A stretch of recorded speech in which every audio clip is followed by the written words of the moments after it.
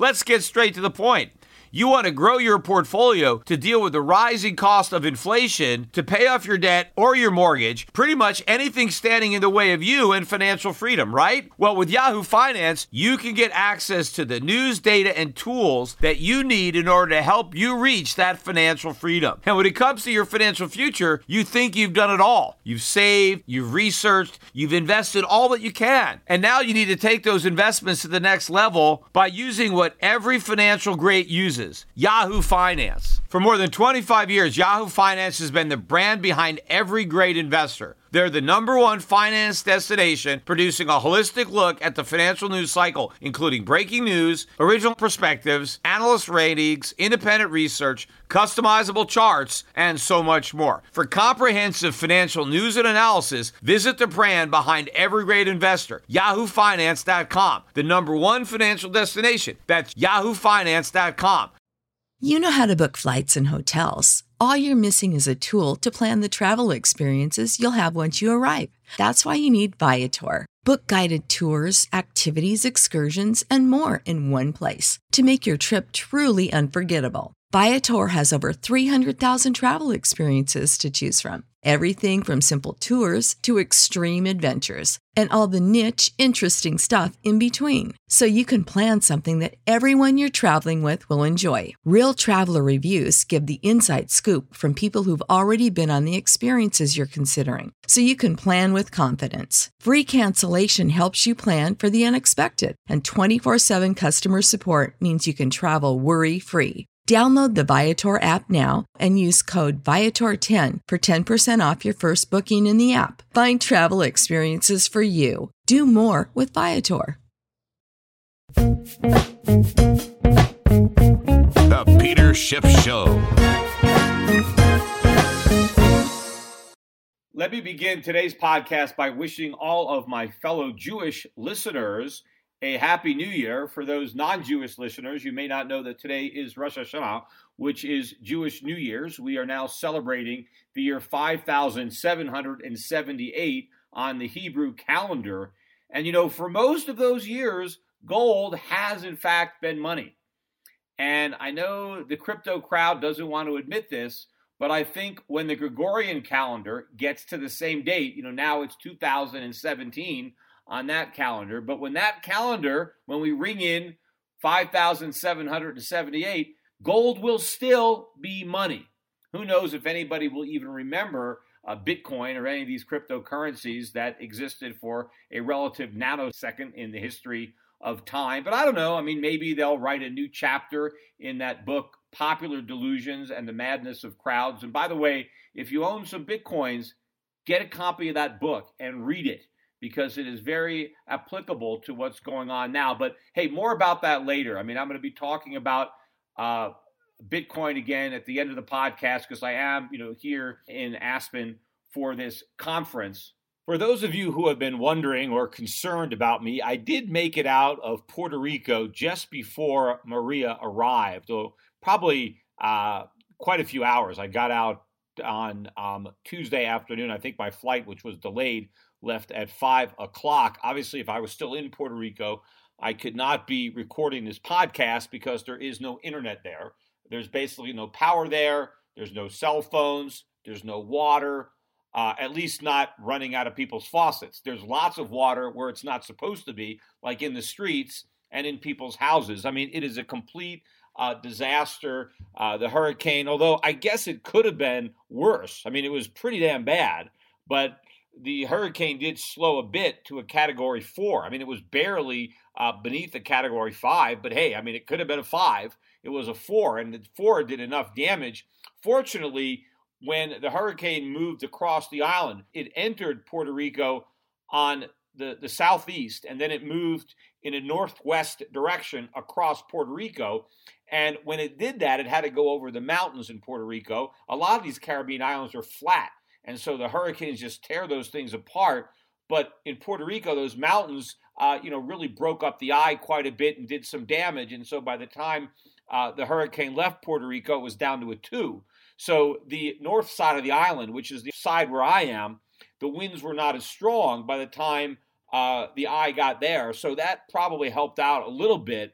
but it was still pretty bad. Now, where I live, my section of Dorado happens to be about 40 feet above sea level. So I think we're okay on the flooding, but a good portion of the island, of course, has been flooded because a lot of the rivers in Puerto Rico overflowed. And, that's probably doing more damage, the water from the flooding, than the wind, even though the wind did a lot of damage. But of course, when you have a situation like Puerto Rico, where the infrastructure is already so bad, this thing really topples it.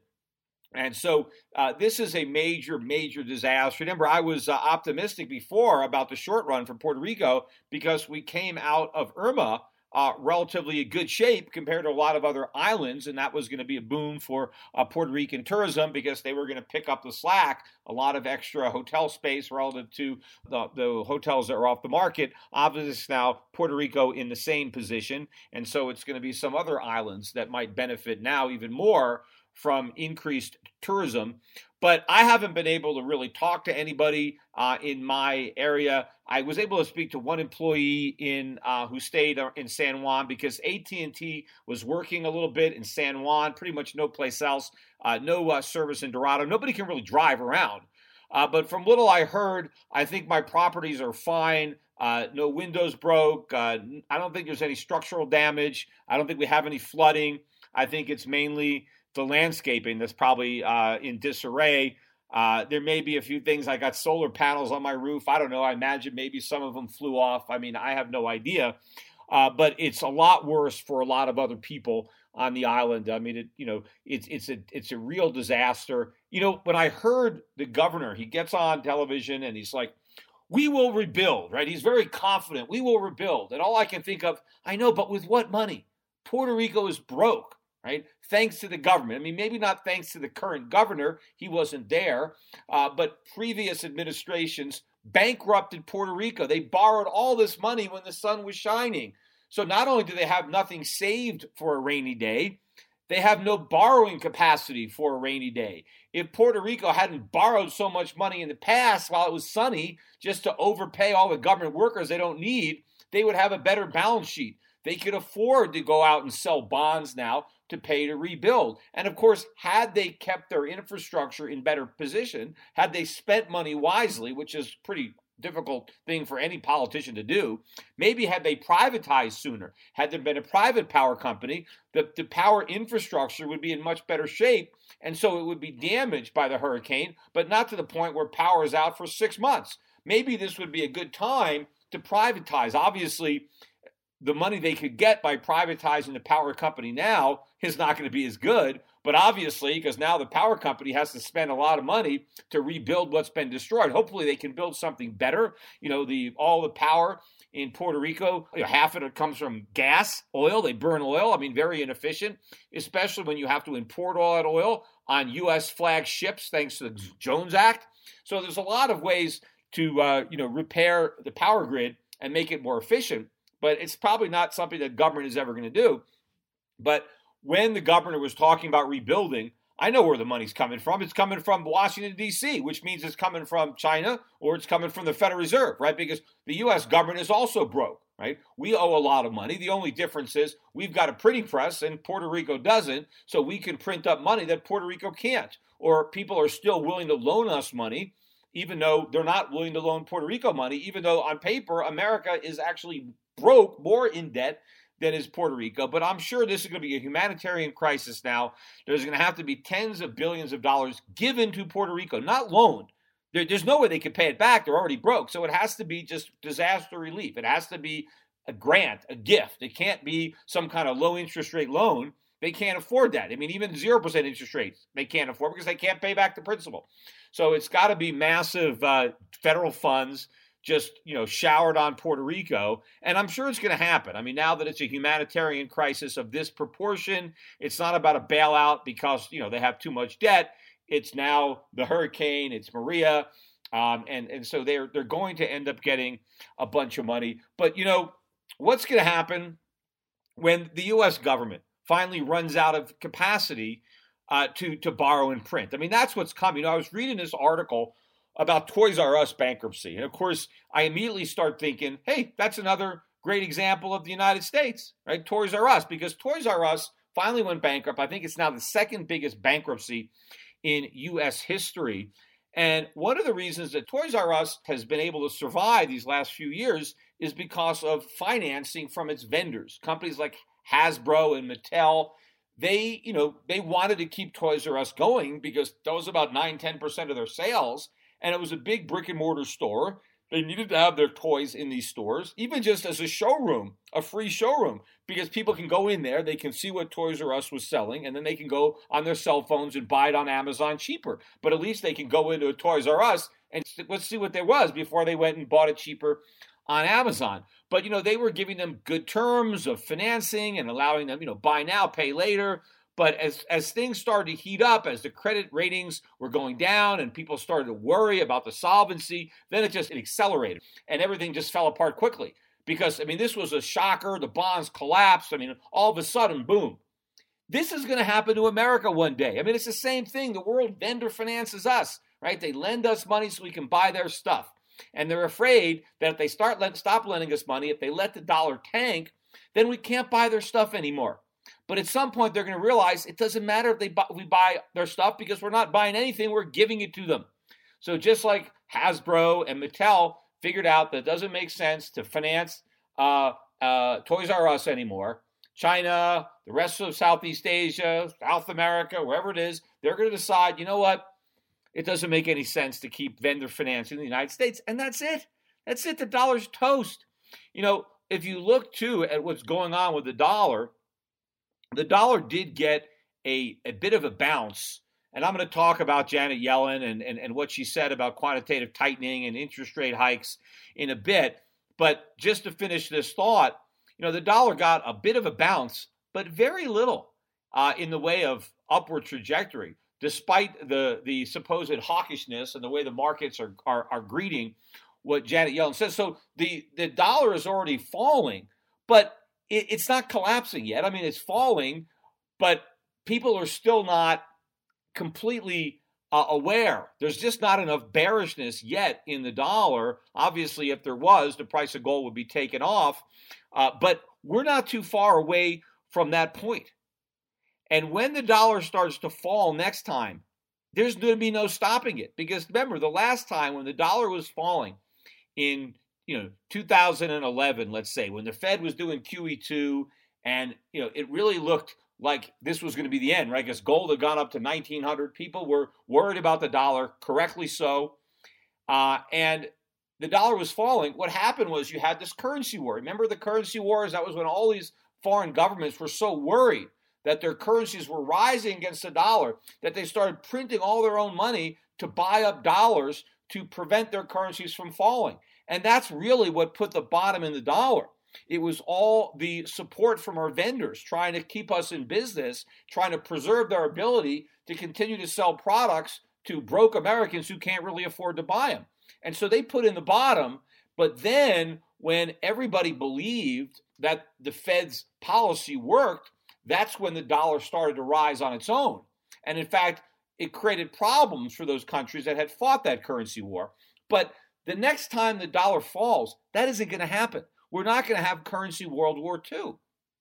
I was talking to another client, soon to be ex-client, just yesterday.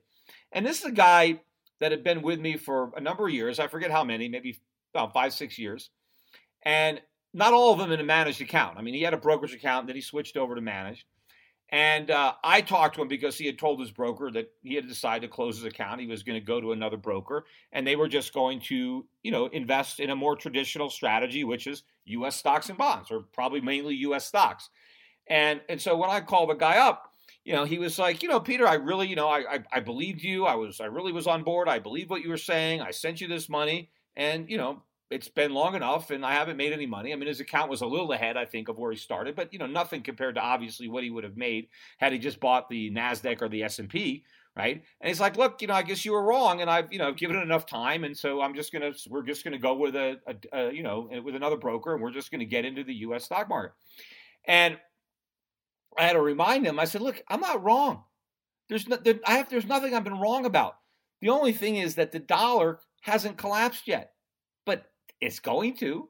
I said, if you look at everything that I said, everything that I wrote, I said that when we had the financial crisis, the Fed was going to respond to it by printing all this money, trying to reflate the bubble, right? And they were going to create a dollar crisis, that the consequence of the financial crisis and the bursting of the housing bubble was going to be a dollar crisis that was going to be the result of the policies that the Fed was going to implement in the aftermath of that crisis. So I knew about the crisis in advance, and I knew exactly what the government was going to do and the Federal Reserve was going to do as a result of the crisis, and I knew what the result of that was going to be.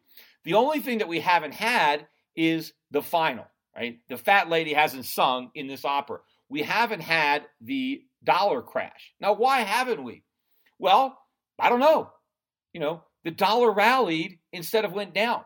But that doesn't mean it's not going to go down. It just means that before it crashes, it's going up, right? It's just like a head fake. It's just like a giant counter move just to sucker people out, like my client, right, who's now suckered out of the trade. He's holding a winning hand and he's throwing it away. He's being bluffed out of this game because he's looking backwards at the Dow going up and thinks, well, I've missed out on these gains. I don't want to miss out on any more.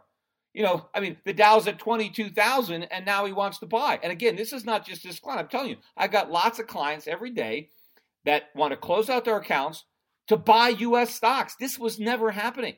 I had clients closing out their accounts early last year to go to cash.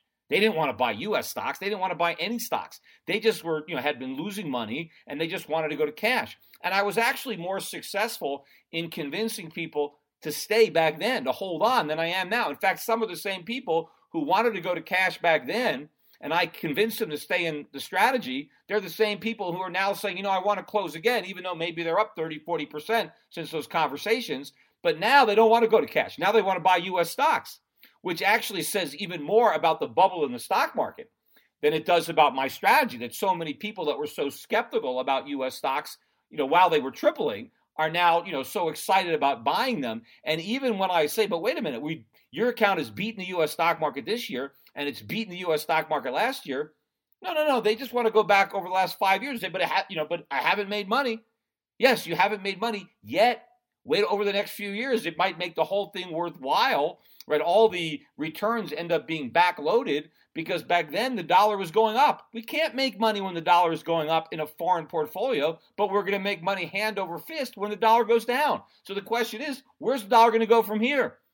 It's down this year. This is the first down year. What's it going to do next year? What's it going to do year after that? There's an expression in accounting about sunk costs being irrelevant, right? If you spend money on something in the past, but you're making a decision today, what you spent is irrelevant to today's market. You have to make a decision based on the information you have now. You can't just dwell on money that's already been spent because it's been spent. You can't do anything about that. So you have to make a new decision. And the fact that the returns on foreign stocks and gold stocks haven't been as good as the U.S. stock market over the last 5 years means nothing with respect to what's going to happen over the next 5 years. In fact, if anything, it probably means that you're better off in foreign stocks because they're cheaper and that the U.S. stock market is expensive. But no, people are just making this mistake. And to me, again, it's like a sports analogy.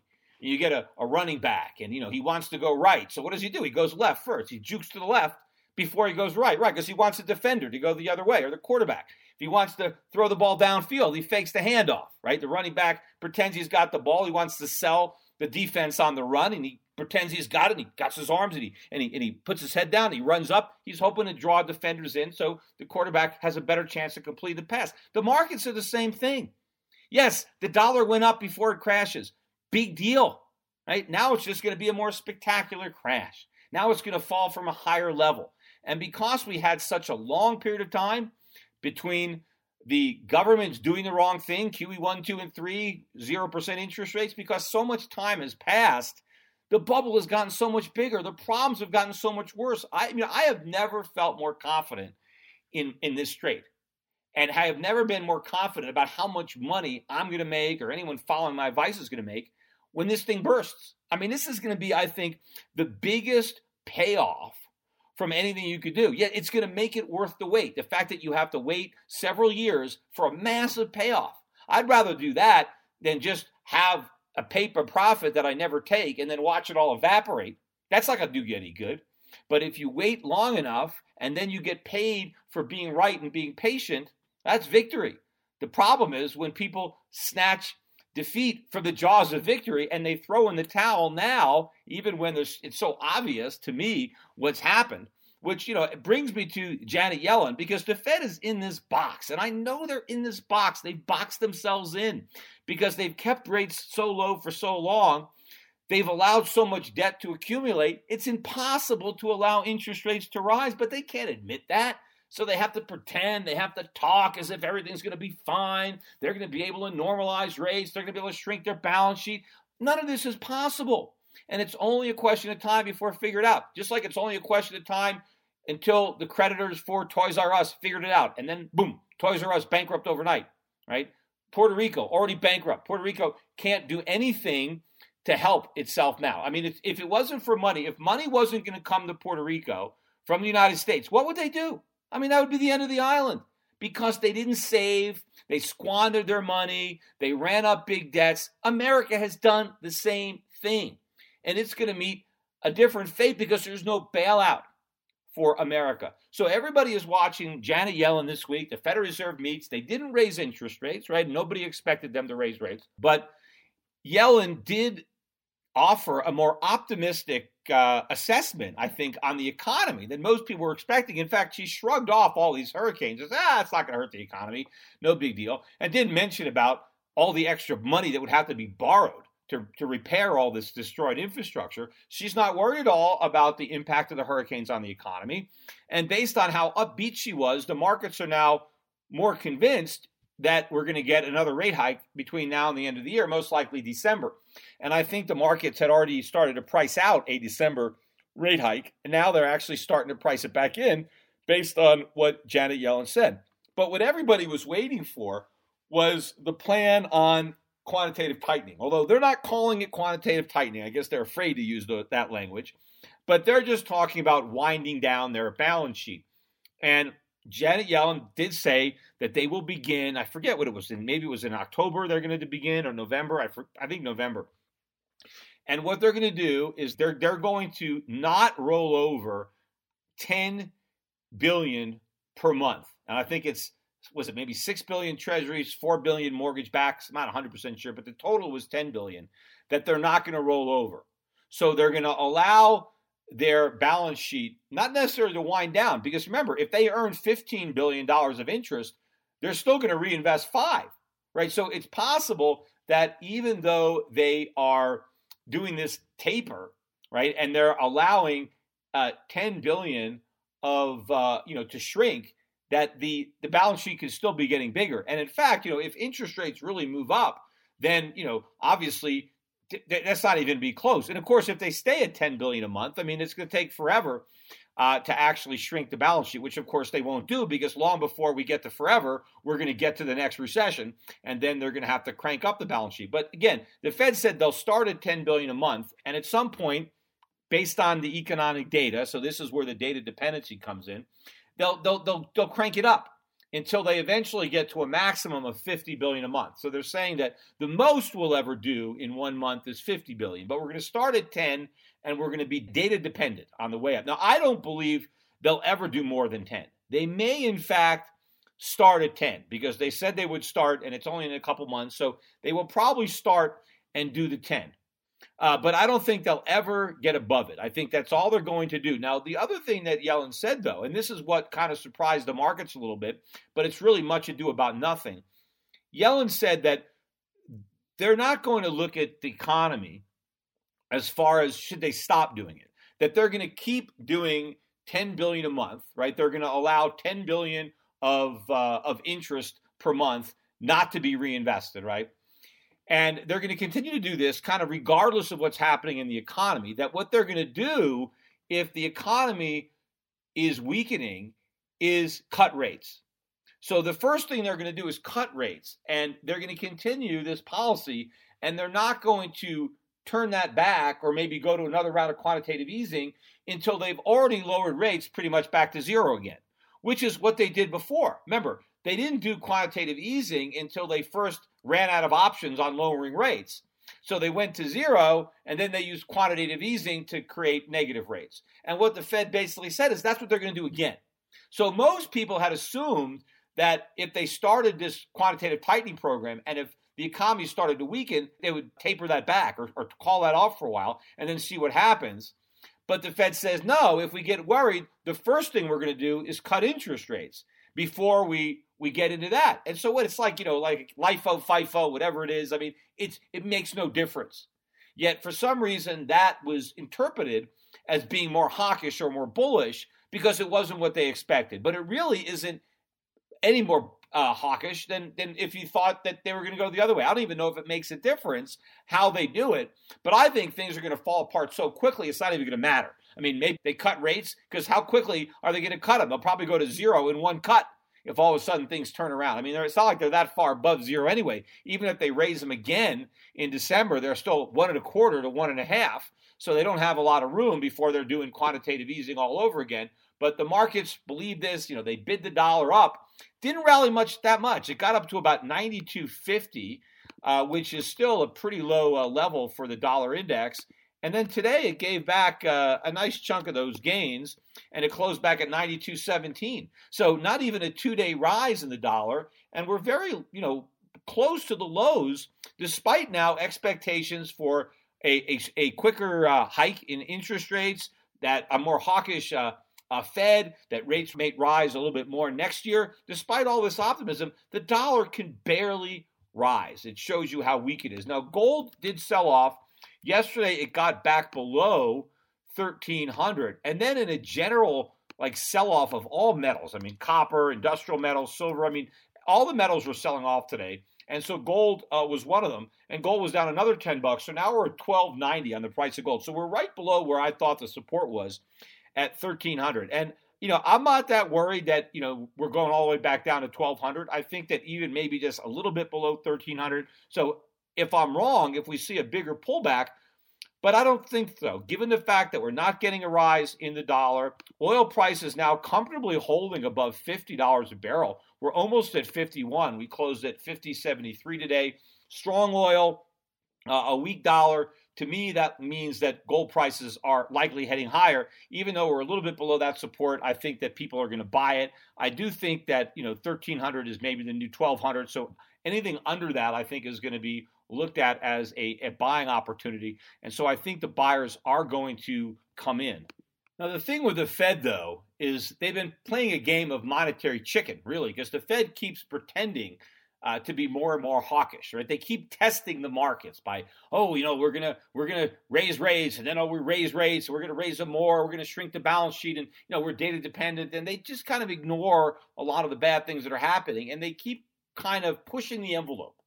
And the question is, when are they going to push too far, right? Or it's like they keep putting a straw on the camel's back, and then the camel's back doesn't break, and they figure, okay, let's put another straw out there. And they want to maintain their credibility. They want to continue to keep this charade going for as long as possible. The problem is, at some point, the straw is going to be one too many. You just don't know that until you put it up there and watch the camel's knees buckle. So, the Fed has put it out there, supposedly. We're going to get another hike in December. They're going to start quantitative tightening. All right, well, so far, markets haven't collapsed, right? So far, it's only been a couple of days. But let's see. I mean, the Fed is really pressing its luck. Now, again, maybe they don't care. I don't know. I've said this. Maybe they don't care because they're going to blame it all on Trump. Maybe it's a whole new ballgame. Maybe it doesn't matter to the Fed if the markets collapse. Maybe they no longer care about the wealth effect, and they're willing to allow all their hard work to just come undone. Because remember, that was the whole purpose of quantitative easing, was to prop up asset prices. Well, if they start doing quantitative tightening, or people expect them to do it, and they're going to keep raising rates, well, they reverse the process. And now, the house of cards that they erected comes crashing down. Now, maybe they don't care. But I still think they do care. They just might leave the market a little bit more room. But I think if the market starts to fall, and the Fed doesn't signal that it cares, then it's going to get out of hand. And then the Fed is going to have to fare pretty quickly, because once we actually get into bear market territory, then how much further will it be? How much longer before we're starting to see the economic numbers, before we're starting to see the increase in unemployment, the drop in home prices, consumer confidence, business confidence, and then, of course, there's all sorts of political pressure on the Fed to do something, and, something's going to get done. So we'll see if if this is it, if they've already put one straw too many on this camel's back. Now, where we might not see as many buyers is with Bitcoin. Bitcoin is having more volatility again today. Bitcoin did get above 4,000, but it couldn't hold that level. And it's now trading at about 36.50. The low that I saw this morning so far was around 35.50. So we bounced a little bit off that low, but we're now heading south once again. I think that the support is 3,000, but we'll see if it holds it. Because if Bitcoin can't hold 3,000, I think it's going to 1,000 as quickly as it went from 5,000 to 3,000. And now you're going to see an 80% decline from 5,000 to 1,000. That is a big, big drop. We'll see if the buy the dip mentality can be maintained, if the enthusiasm can be maintained for Bitcoin. I'm sure I'm going to run into a lot of people here at this conference that I'm at in Aspen, this cryptocurrency conference. In fact, it really reminds me of the mortgage banker's speech that I gave when I went to the conference in Nevada, Las Vegas, Nevada. I was at the Mirage Hotel. Again, if you haven't seen that video, check it out on YouTube, Peter Schiff Mortgage Bankers. But there I was going into the lion's den. I was, telling people things they didn't want to hear. But of course, everything I told them was true. And I was there to try to get people to invest in the hedge fund that was shorting subprime mortgages. And out of 3,000 people, only one invested with me. So I had very important information, very valuable information, but nobody wanted to recognize it.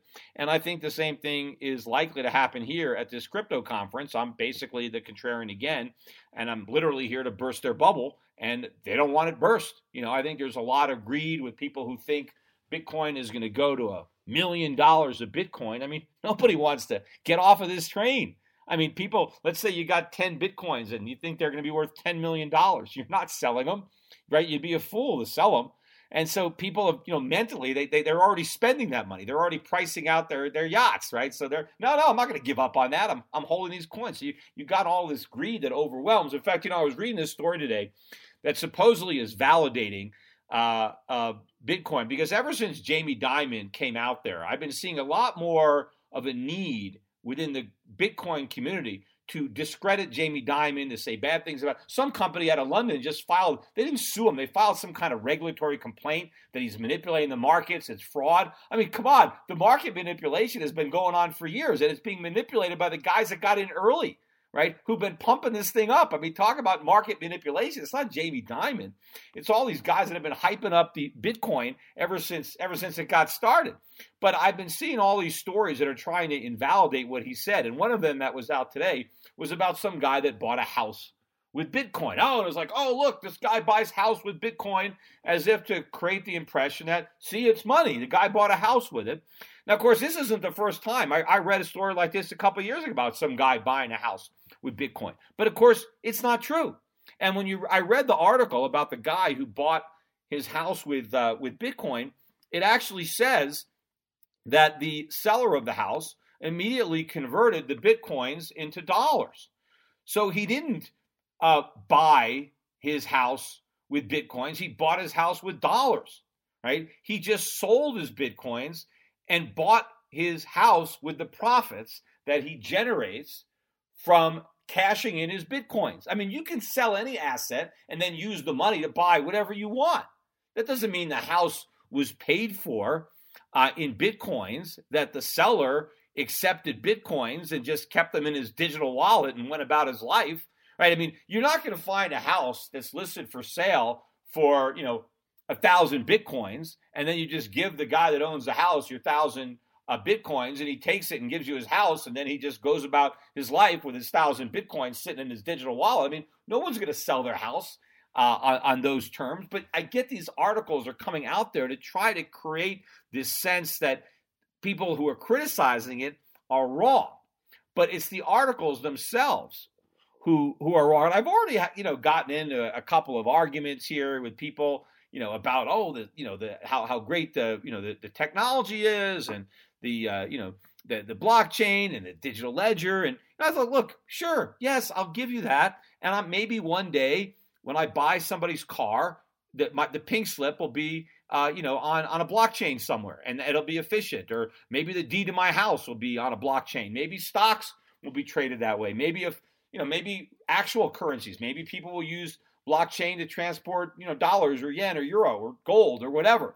But I just don't think it's going to be used to transfer nothing, which is what I believe these cryptocurrencies are.